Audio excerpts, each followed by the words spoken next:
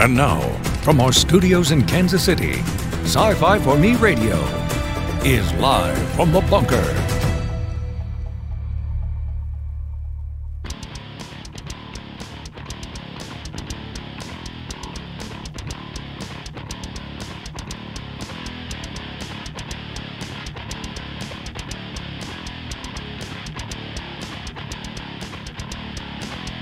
All right, ladies and gentlemen, here we go. It is Monday.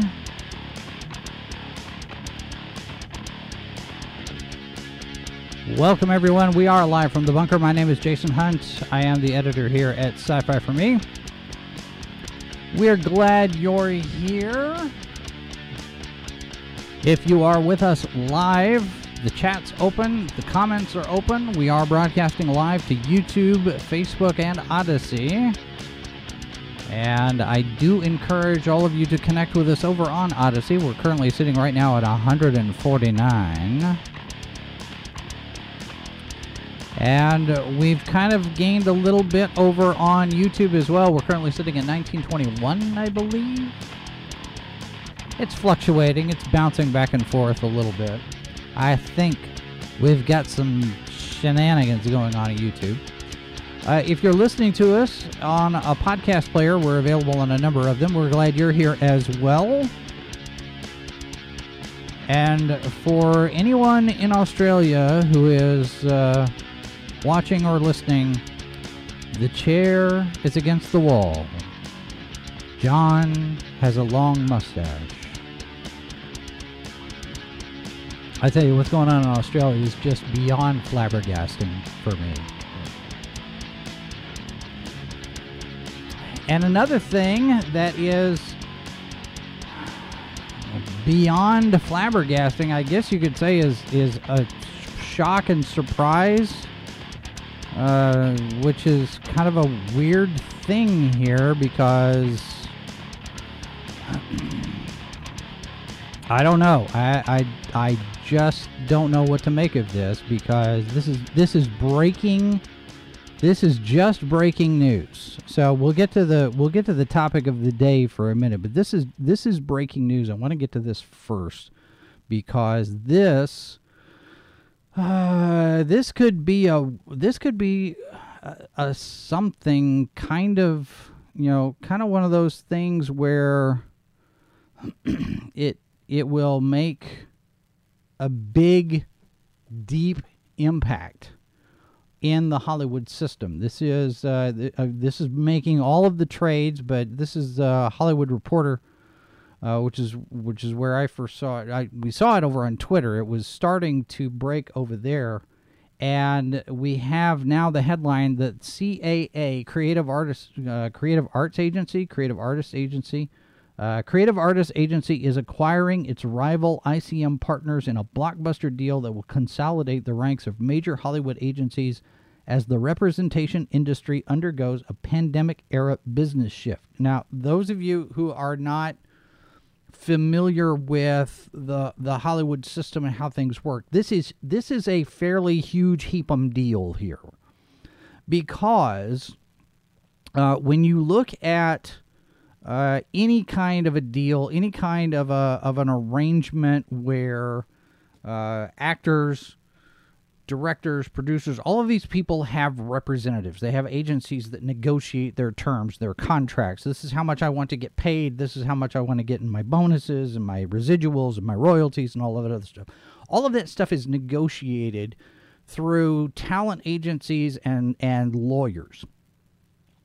And CAA and ICM are two of the biggest, if not the biggest. And now, with them merging, they will more than likely be the biggest talent representation agency in the industry. And this is a paradigm shift. This is one of those things where you look at this. This is like Disney buying Fox. Okay, this is a major consolidation of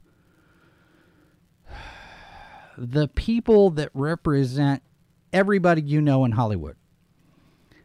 And it raises the specter of monopoly because, and this is one of those things where one of the Paramount decision of 1927, I think, where basically it said you can't own everything because that creates a monopoly and it is bad for business, and there's no competition in the marketplace, and it affects pricing and cost and all that other stuff. Well, if this talent agency is big enough, and it likely is, let's game this out for just a second. Well, let's do a little bit of a what if. Bidadoo. What if somebody, Christopher Nolan, for example, Scarlett Johansson, for another example, somebody gets bent out of shape over a deal that goes badly. Studio decides, hey, in order for us to survive financially, we've got to make a different decision on how we're going to distribute our films. We're going to do day and date. We're going to put it all on digital. We're going to do streaming and all of this. All of these penalties start to kick in and everything. And now you have Scarlett Johansson suing the Disney company because of certain things in the contract that were affected by that decision. Christopher Nolan decides he's not going to work with Warner Brothers anymore at all. His next project is over at Universal. Now, let's say that in the spirit of solidarity, this new giant agency sits there and says, okay, well, because you have done financial harm to one of our clients, we're going to remove all of our clients, and none of them are going to work with you anymore. Warner Brothers, or New Line, or Disney.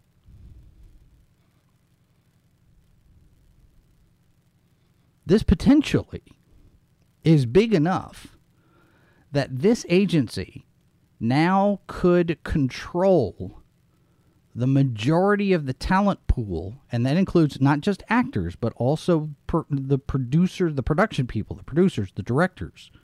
Now, they have their own guilds, the Writers Guild, you have the Directors Guild, you have the Producers Guild. They generally don't negotiate contracts. The talent agencies and the lawyers negotiate the contracts. The Directors Guild, the Producers Guild, they're all there to arbitrate credit and working conditions and all of that other stuff, benefits and perks and whatnot. This is potentially one of the biggest things to happen in Hollywood in a long time, and maybe not for the better. Of course, I'm an outsider. I'm on the outside looking in on this thing. I have opinions. But, all right, continuing in this article, the companies led by CAA's Brian Lord, Kevin Huvane, and Richard Lovett, and ICM's Chris Silberman did not disclose sale price and said the deal will close later this year. Silberman would join CAA's shareholder board. The merging of the Century City-based firms will leave three major talent firms, WME, CAA, and UTA, that represent the bulk of deal-making for the industry. Joint statement. The strategic combination of CAA and ICM bolsters our collective resources, expertise, and relationships to deliver even more opportunities for our world-class clients to build their careers and their brands across multiple disciplines and platforms in an evolving marketplace. So they're thinking in terms of streaming platforms as well. That's what that says. Our strong financial position enables us to continue to expand and diversify our businesses, with service and representation remaining central to what we do and who we are. I don't know if anybody remembers or is aware, but these agencies, I think creative, the CAA especially, ICM might be doing it, but they're also in the business of making stuff, producing. It's not their primary thing, but they have dabbled in it a little bit. This is interesting, and I'm gonna be interested to see how this plays out, because this is a potential. Maybe, I don't know. This is everybody is shocked by this. I'm looking at reactions on social media this morning. They're just like, wow, what is this? So maybe who knows what the implications are, what the fallout's going to be on this. Sci-Fi Synopsis, sounds like power to the talent and away from the studios. Isn't this better? Maybe. But the other maybe, and this goes back to the idea of the monopoly, because if you have one company or one company or two companies that control all of the resources in a particular category, you run the risk of price gouging, price fixing. You have a lot of ne'er-do-wells who might be involved in that kind of thing. The decision to break up the Paramount monopoly so many years ago, back in I want to say it was 1927. But this idea that one company controls everything. I mean, a while back I showed you the chart that shows everything that the Walt Disney Company owns, and they're too big. A lot of people will agree, and that's an opinion of mine. I think the Walt Disney Company is too big. I think big tech, Alphabet, Google, Facebook, I think they're all too big. And when you don't have competition in the marketplace, or when you don't have enough competition in the marketplace, you end up with higher prices, fewer choices, and you're kind of just left with whatever options somebody decides you're going to take this and you're going to like it. It's kind of like the healthcare industry right now. It's over-regulated, and there are too many people that are involved in the decision-making processes regarding healthcare to interfere. It should be doctor-patient relationship. Y'all make the decisions and whatever. And I've been saying for years, you want to fix healthcare in the United States, you turn them into VCRs. Because competition introduces, competition leads to innovation. When VCRs were first introduced back in the 80s, they sold for $800, $900, $1,200 a piece. They're what now? $50? $50 for a VCR maybe? Or a DVD player? $60, $70. Competition leads to innovation. You get the research, you get the development. You say, how do we do this better? How do we do it faster? How do we do it cheaper? How do we make a widget that will do something more than what this other widget does? What kind of resources can we use to make our widget cheaper than Julio's widget? And then Barbara comes and she says, I've got a widget that'll do all of this plus this other thing, and we'll do it for cheaper. It affects prices because competition is continuously driving this. How do we do it better, faster, more? And you don't have that in the healthcare industry right now. You don't have the market forces in play. You got too many people. You got regulatory commissions, you got government agencies, you got insurance companies, you have lawyers, all of these people, administrators, all of these people involved in the healthcare decisions that should be between doctor and patient.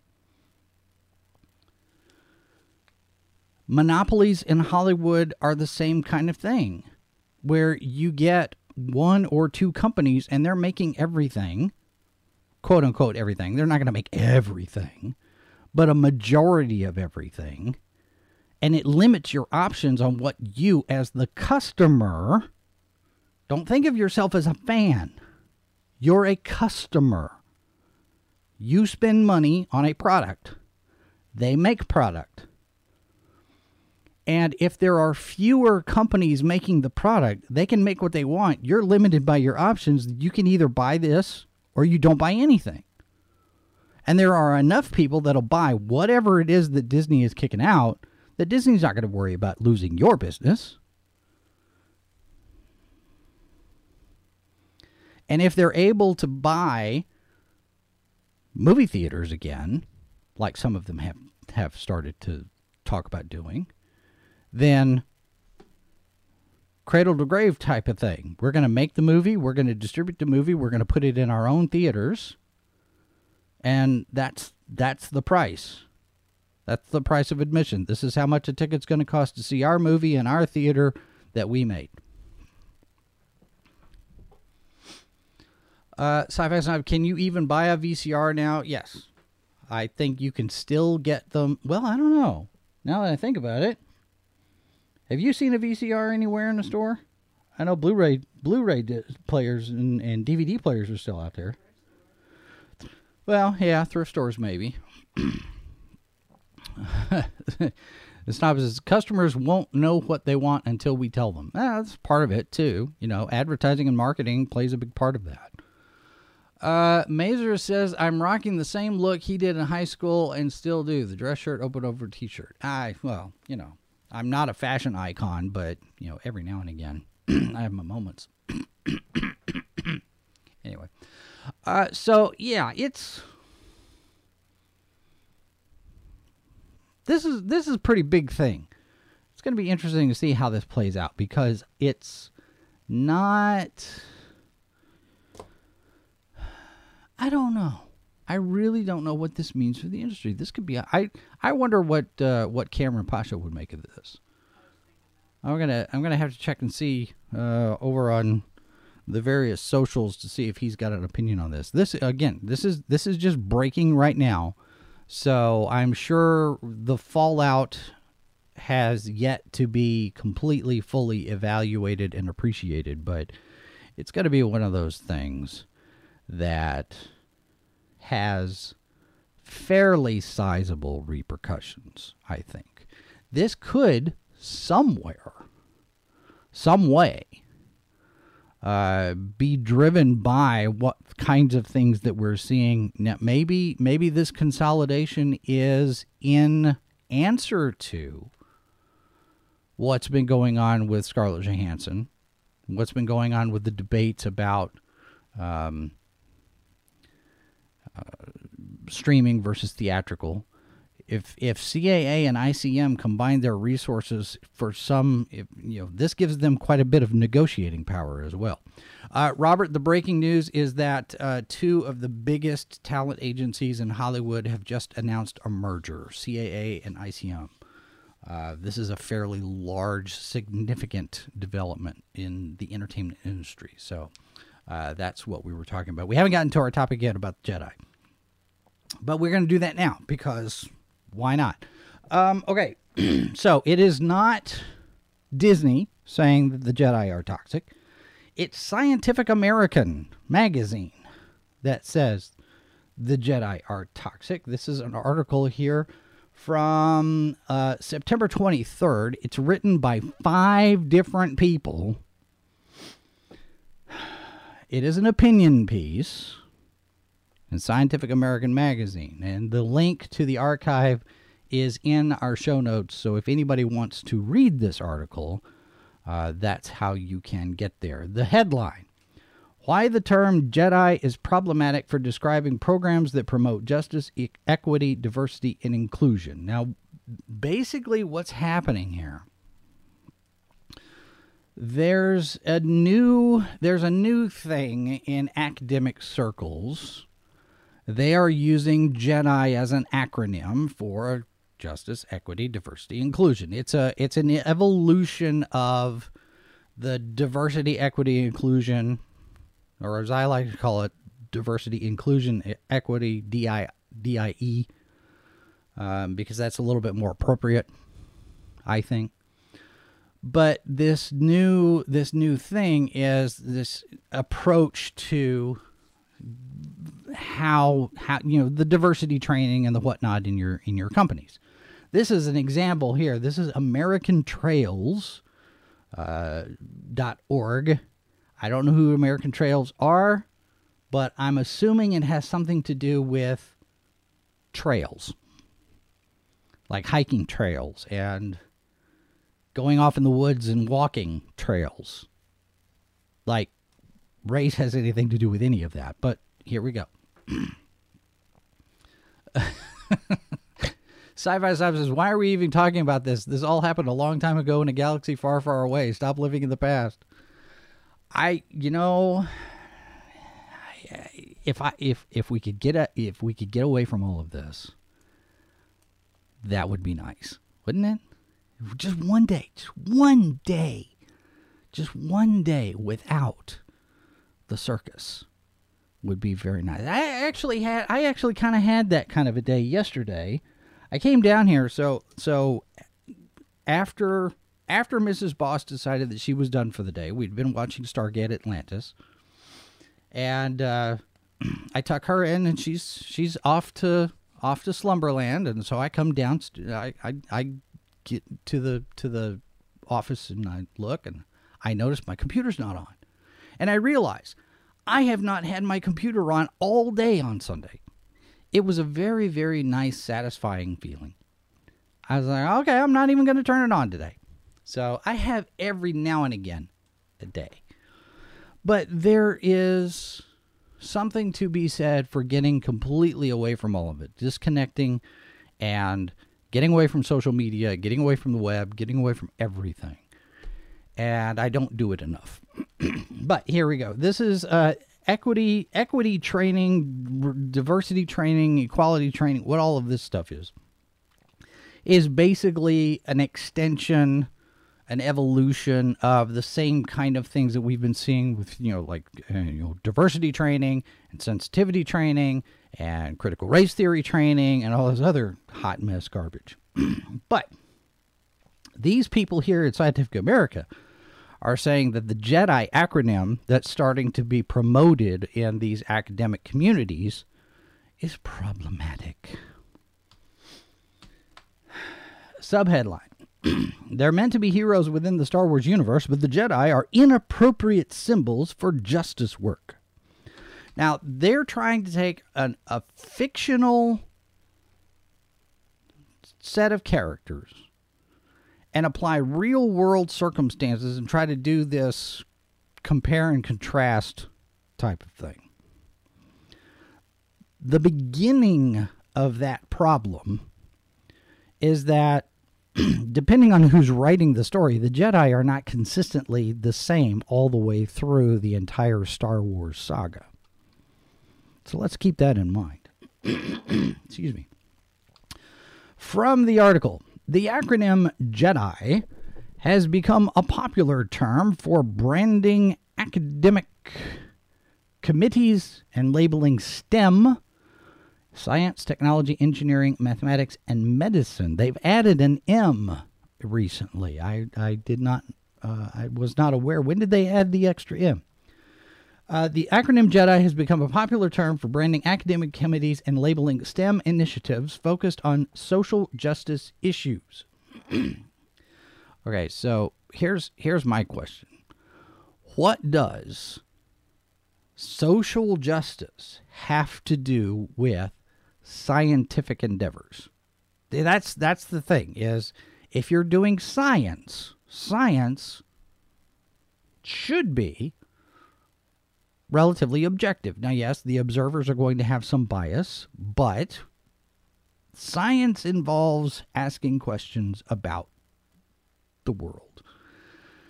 You make observations, you form a theory, you have experiments to test your theory, you refine your theory based on new observations, and you keep doing it over and over again. This is how this is.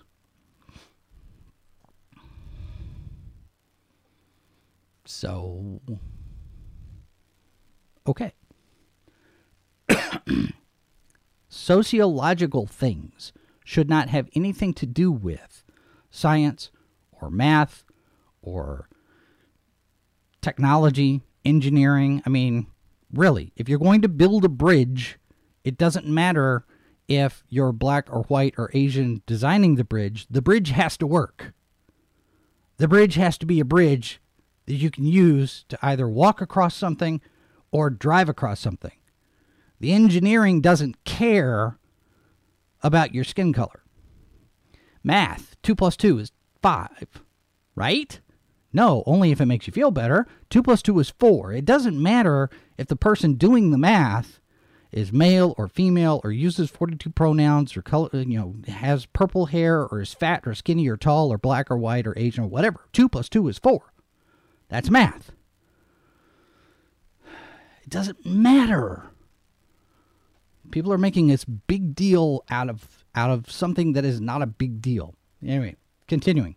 In recent years, this acronym has been employed by a growing number of prominent institutions and organizations, including the National Academies of Sciences, Engineering, and Medicine. At first glance, JEDI may simply appear to be an elegant way to explicitly build justice into the more common formula of DEI, diversity, equity, and inclusion, productively shifting our ethical focus in the process. JEDI has these important affordances, but also inherits another notable set of meanings.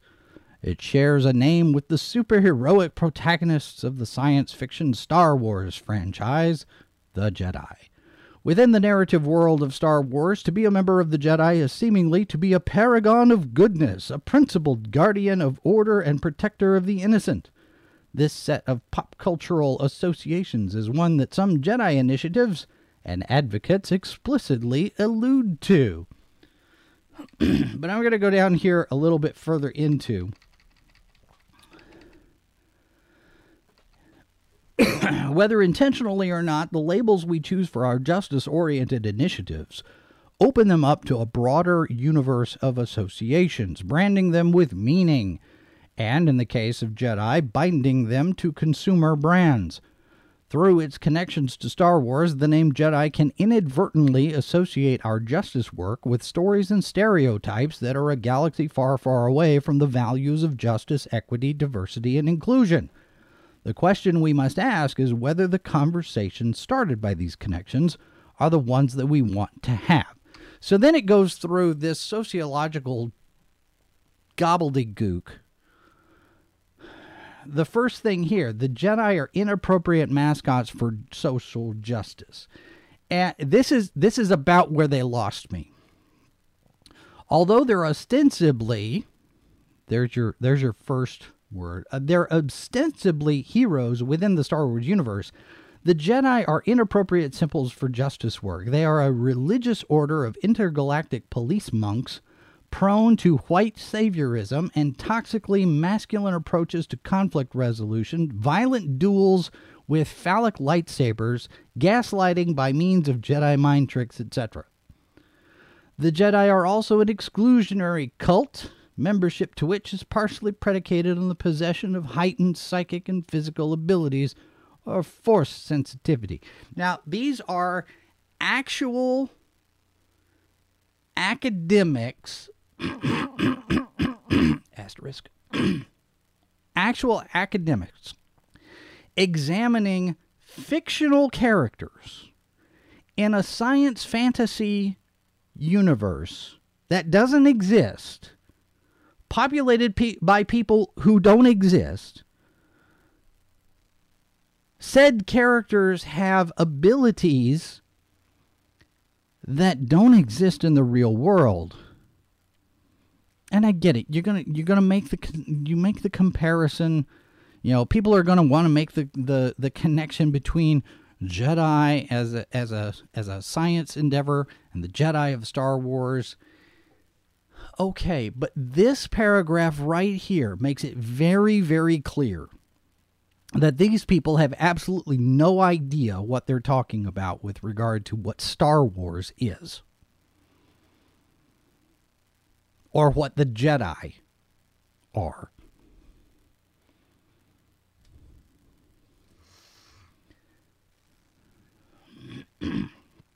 Here's a quote from George Lucas. The Jedi are not like cops who catch murderers. They're warrior monks who keep peace in the universe without resorting to violence. See, that runs completely counter to this conflict resolution through violent duels. George Lucas, if they have to use violence, they will, but they are diplomats at the highest level. They've got the power to send the whole force of the Republic, which is 100,000 systems. So if you don't behave, they can bring you up in front of the Senate. They'll cut you off at the knees politically. they're like peace officers. See, that doesn't tell me that they're very, very bent on conflict resolution using violence.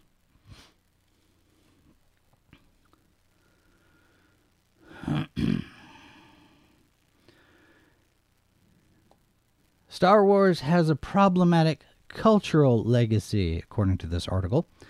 The space opera franchise has been critiqued for trafficking in injustices such as sexism, racism, and ableism. Think, for example, of the so-called Slave Leia costume, infamous for stripping down and chaining up the movie series' first leading woman as part of an Orientalist subplot.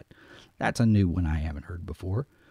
Star Wars arguably conflates alienness with non-whiteness, often seeming to rely on racist stereotypes when depicting non-human species. The series regularly defaults onto ableist tropes, memorably in its portrayal of Darth Vader, which links the villain's physical disability with machinic inhumanity and moral deviance, presenting his technology-assisted breathing as a sinister auditory marker of danger and doom.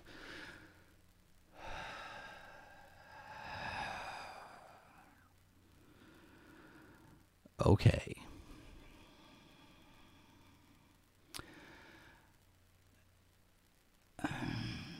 Should I even bother to finish with this? Because this is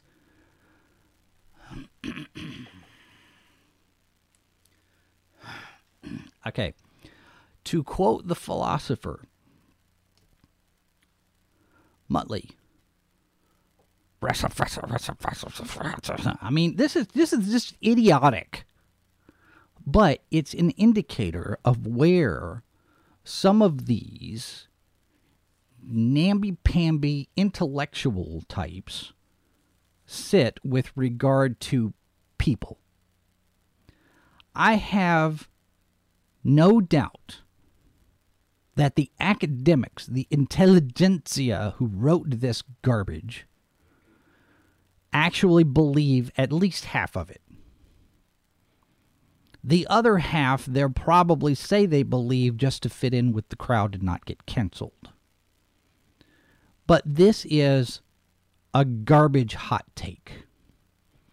Darth Vader is a bad guy. Darth Vader is a bad guy because of what he does, not because of what he is.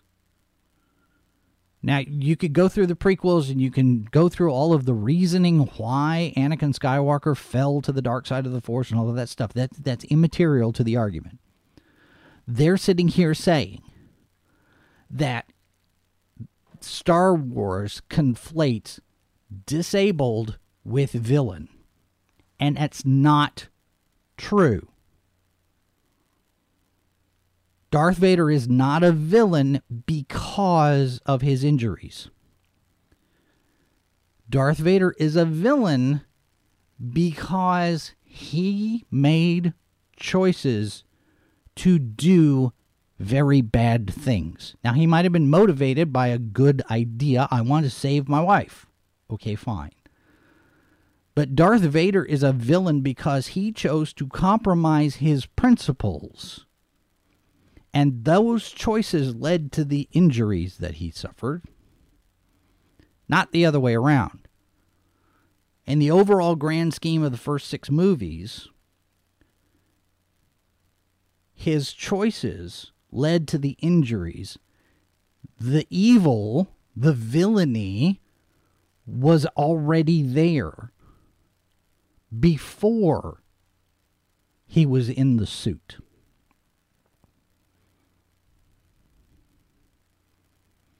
And for them to sit there and say, Star Wars conflates disabled with evil, what about Luke? Luke's disabled, he's missing a hand.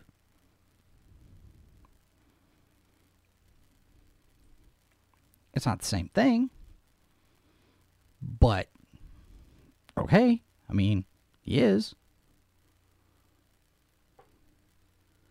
And their portrayal of their characterization here of Princess Leia also has a touch of disingenuousness around it, because what kind of character is Leia Organa in the original trilogy? She's not a damsel in distress. Oh, save me. Oh, save me. I've got the vapors. I can't do anything. Save me. She's not doing that. She's not sitting around boo-hooing and moping because of her situation. She's thinking of ways that she can get out of it. She's spitting in the eye of the Empire while they're shooting her planet apart.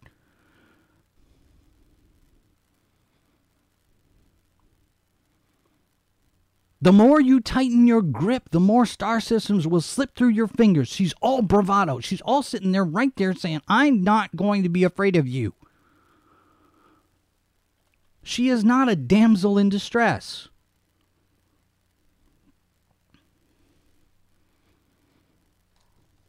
And whatever arguments you can make for the metal bikini, for or against, is immaterial to the story, because the story is Luke's got a plan, and everybody has to be in a particular place for that plan to work, and Leia has to be in there. Now, granted, she gets captured. She gets put into that outfit. And what does she do with it? With the chain, she uses her chain of captivity to destroy her captor. She's the Hutt Slayer. That's the new big thing, right? She's not a damsel in distress. She is not sitting around waiting for the hero to come rescue her. That's not in her nature. These people clearly do not understand Star Wars at all. And if they do understand Star Wars and they're still writing this drivel, then they are being intellectually dishonest. Let's see here. Let's go through looking at the chat. Mazer says Darth Vader's injuries are because he's a villain. I would agree with that to a certain point. Yes, because they are consequences of his decisions, of his choices. Green Apple, welcome. I haven't seen that name in here before. Good to see you, a new persona in the chat. Green Apple says academics are the stupidest people on the planet. They come up with this garbage to justify their positions and to feel superior.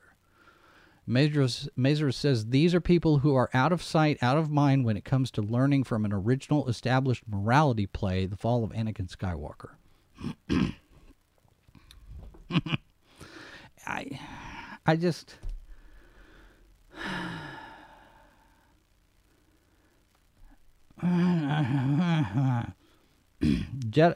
From the article here, Jedi connects justice initiatives to corporate capital. Jedi is more than a name. It's a product. Circulating that product's name can promote and benefit the corporation that owns it, even if we do not mean to do so. We are, in effect, providing that corporation, Disney, with a form of free advertising, commodifying and cheapening our justice work in the process. Now, this little piece, I can agree with them about 80%. Because whatever you might think of Disney, you look at fan films, for example. You look at cosplayers who are making money selling photographs of themselves in costume. The big corporations don't come down very hard on any of this stuff. Now, CBS did with the Axanar thing, and there was fallout from all of that, and there are consequences to that. But that's because Alec Peters got too big for his britches, and he's still being an ass. But that's a discussion for another day. But the point that if you say Jedi, you're making some kind of a conflated connection between this academic stuff and the Disney company. Okay, that argument kind of holds a little bit of water, but when you stop and consider what groups are actually using Jedi as an acronym for this social justice work in academic circles, that's not a lot of people. I mean, let's be real here. The academic community, the intelligentsia, these are not your everyday, ordinary, run-of-the-mill John Q. Public types. Okay? Because this is the first that I've heard of any of this stuff. And when they're saying that we've been using the acronym Jedi for a couple of years, I'm like, oh, okay, news to me. And it's probably news to a lot of other people.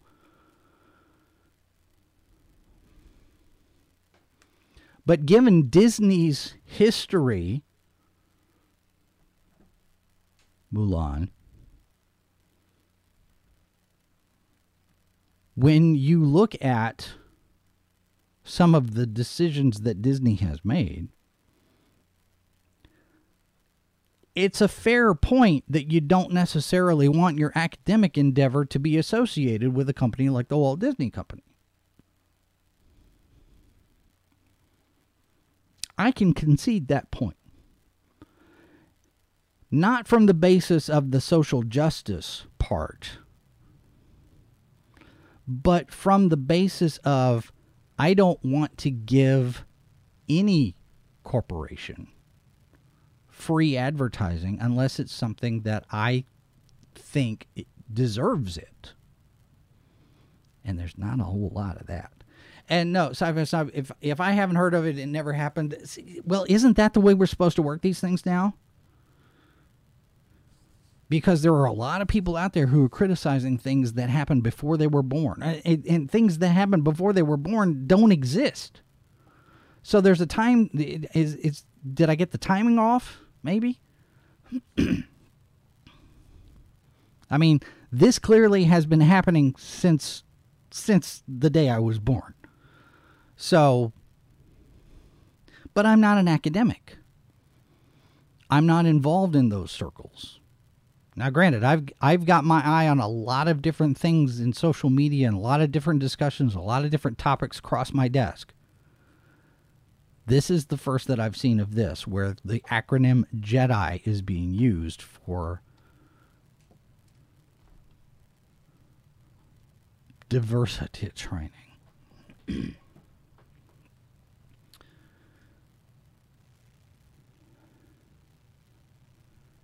Now this is a fun one. Cypherstime, no free advertisements. This is why I don't retweet Jason's tweets until he pays me. I pay you in attention, sir. All right, from the article, aligning justice work with Star Wars risks threatening inclusion and sense of belonging. While an overreaching goal of Jedi initiatives is to promote inclusion, the term Jedi might make people feel excluded. Star Wars is popular, but divisive. Well, whose fault is that, Disney? Identifying our initiatives with it may nudge them closer to the realm of fandom. Oh, that would be bad. That would be bad. Manufacturing in-groups and out-groups. Well, I mean, we're already at that point with fandom, right? Those unfamiliar or uncomfortable with Star Wars, including those hurt by the messages it sends, may feel alienated by the parade of jokes, puns, and references surrounding the term Jedi. Consider, as one example, its gender exclusionary potential. Studies suggest that the presence of Star Wars and Star Trek memorabilia, such as posters, in computer science classrooms can reinforce masculinist stereotypes about computer science. Oh, there it is. Girls aren't allowed. No girls allowed in our club. Somebody writing this article did not get let into the He-Man Woman Haters Club in the science lab and junior high. There it is. There have been a number of posts, social media posts, articles, listicles, all sorts of different evidences that are out there that girls have always been in fandom. One in particular, I think, it's a photograph from 1977 or 1978. A young lady who had built her own X-Wing costume from scratch using only the movie in the theater as her reference point. Because back then, you have to remember, back in the late 70s, you didn't have all this cosplay stuff going on. You didn't have companies like Anavos or whatever this new one is, Duana Novo, or the 501st, or the Rebel Legion, or any of these clubs that have, you want a screen-accurate costume, here's the plans, here's the schematics, here are the designs, here's all of the stuff. That didn't exist back then. And she builds her own X-Wing fighter pilot costume using just the movie. And she goes back to the movie and goes back to the movie and goes back to the movie and goes back to the movie, and she's writing notes and taking notes and writing notes, taking notes, and she builds an X-Wing pilot costume. She does. Women have always been part of fandom. Women have been part of creating science fiction and fantasy. Lee Brackett, Anne McCaffrey, Ursula Le Guin, Mary Shelley, Jeanette Kahn, Louise Simonson, just to name a few. But women have always been part of this community. Fandom. Women have always been here. Now, in some circles, maybe they weren't treated as well as they were in other circles.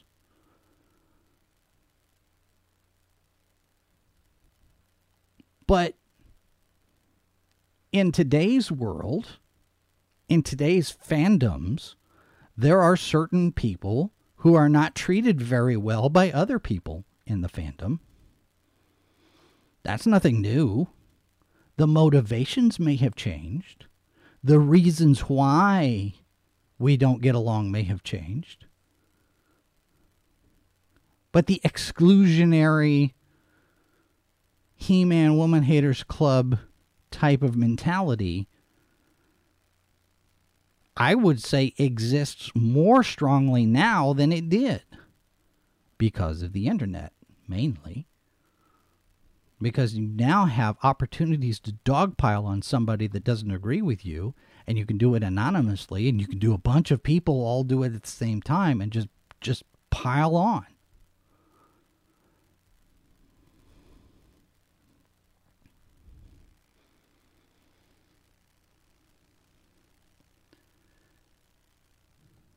These people clearly have a bone to pick with somebody about something.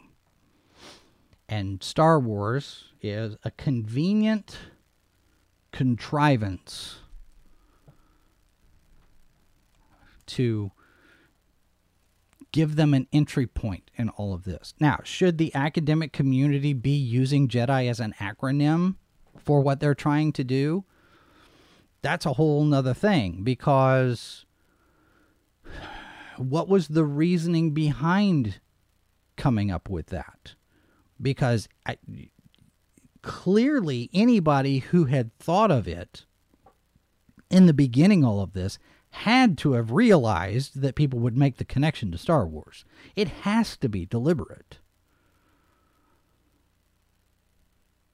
What was it Obi-Wan said? For over 1,000 generations, the Jedi Knights were the guardians of peace in the galaxy. Warrior monks is what George Lucas described them as. And of course, this whole thing about race, you look at who's a Jedi. I mean, Mace Windu right there up front and center. You have aliens, you have humans of different colors.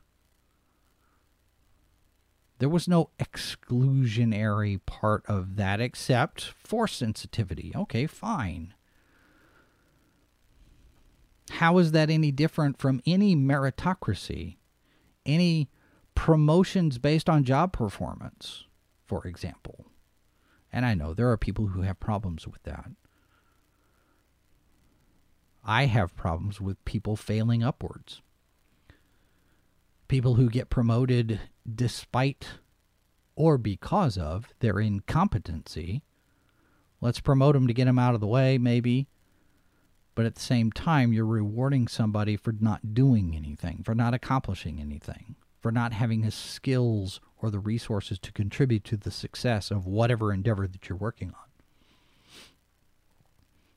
The Jedi are merit-based. You earn your position as a Jedi Knight. Green Apple says, nerds were never no women allowed because the idea of a nerd girlfriend has been a thing since fandom became a thing. Well, to expand on that, you have people like Forrest Ackerman, for example, who coined the term scientific fiction before it was science fiction. Forrest Ackerman's wife, girlfriend, I think, I want to say it was his wife, she was right there in the thick of things right there with him in the 1920s and 30s. Helped to bring about some of the earliest first conventions. Women have always been part of fandom. And I consider myself very, very, very extremely fortunate that my current paramour and trophy wife, Mrs. Boss, is a fan, because I can share that enthusiasm with her. She has that that she brings to the table. Now, she doesn't know as much, but she's young yet. She's learning. We're going through various different shows that she hasn't seen. She's asking questions and she wants to know about this stuff. She's enthusiastic about things. She's a fan. We might have to have a conversation about Twilight. But you have people around you of a like mind, of a shared interest, and you're always going to gravitate toward affinity groups, as it were. You're always going to gravitate toward those people who share interests, for by and large, maybe. Hello, Cam1138. Good to see you in the chat as well. Green Apple says, rewriting history to make women the excluded is dumb. There just weren't as many women interested until it became mainstream. That is a very good point, Green Apple, because until the Tumblr Twitter crowd got involved in all of this, fandom was a very different thing. Sci-Fi Snob says, spoiler alert, Mrs. Boss is faking interest in this stuff because she likes you. That could very well be. Are you faking it, Mrs. Boss? Are you faking the interest? Oh, she's taking to the keyboard. Watch out. Oh, yeah. Yes, she likes me for my cooking and the dog. I think that the longer we go with fandom being as divided as it is. See, fandom is not divided because of Star Wars in this particular case, or Star Trek or Doctor Who or anything like that. The division comes and is promoted and encouraged because you have two completely different sets of groups of people who are responding to the material in different ways. And those are driven by political and ideological agendas more than they are any kind of appreciation for the actual stories themselves.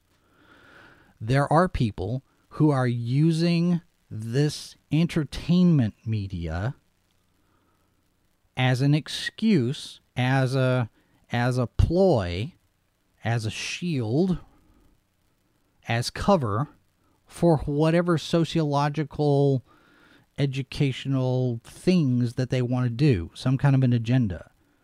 They infiltrate and they destroy this thing from within because of how they see the world. And then they pretend, well, it's been this way all the time. Comics has always been political. Star Trek has always been political. You know, this is where we are. Where you have people who are very recently claiming to be fans destroying said franchise fandom, some as fans and some as creators. Everything's driven by ideological stuff now. And it's happening on both sides. And this is something that we need to be very careful about, because as things evolve and we get into this whole us versus them tribalism, it's very easy to have a knee-jerk reaction to the other side. Right or left, red, blue, liberal, conservative, Democrat, Republican, atheist, believer, any of those things. We have to be very careful to have a reasoned, well-executed response to some of this idiocy that we see coming from certain circles. We have to be careful, because we're in danger of behaving the same way as the people who are making hash of all of the things we enjoy. The far left progressivists, communists, socialists, who have infiltrated all of these things that we enjoy, who are corrupting the values of all of the things that we enjoy, whether it's an entertainment thing or an academic thing or a government thing or religion, all of that has been infected by far left radical progressive politics. And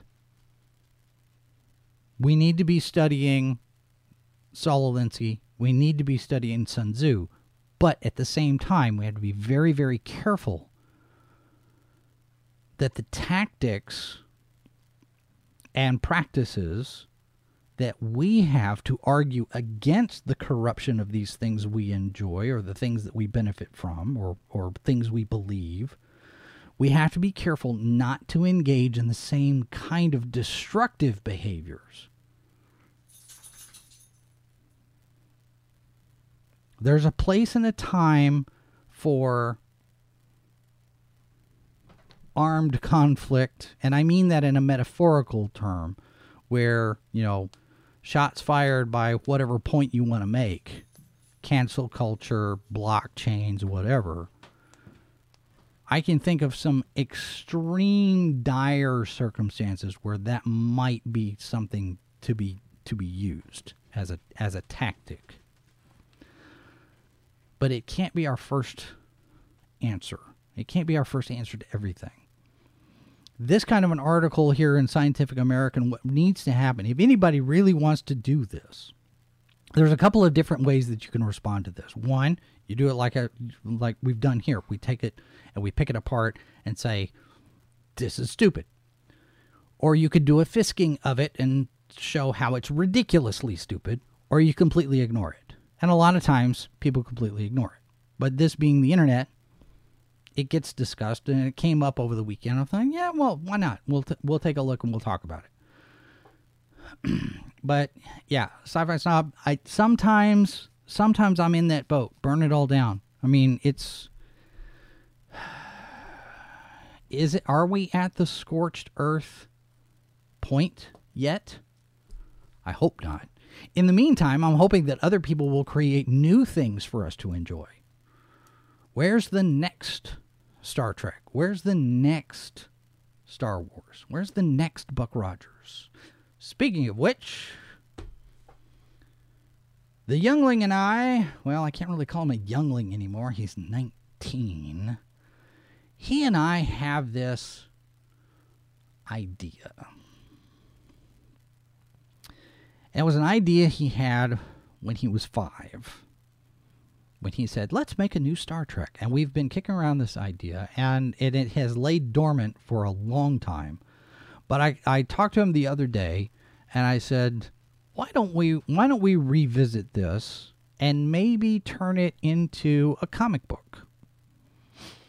So we're thinking,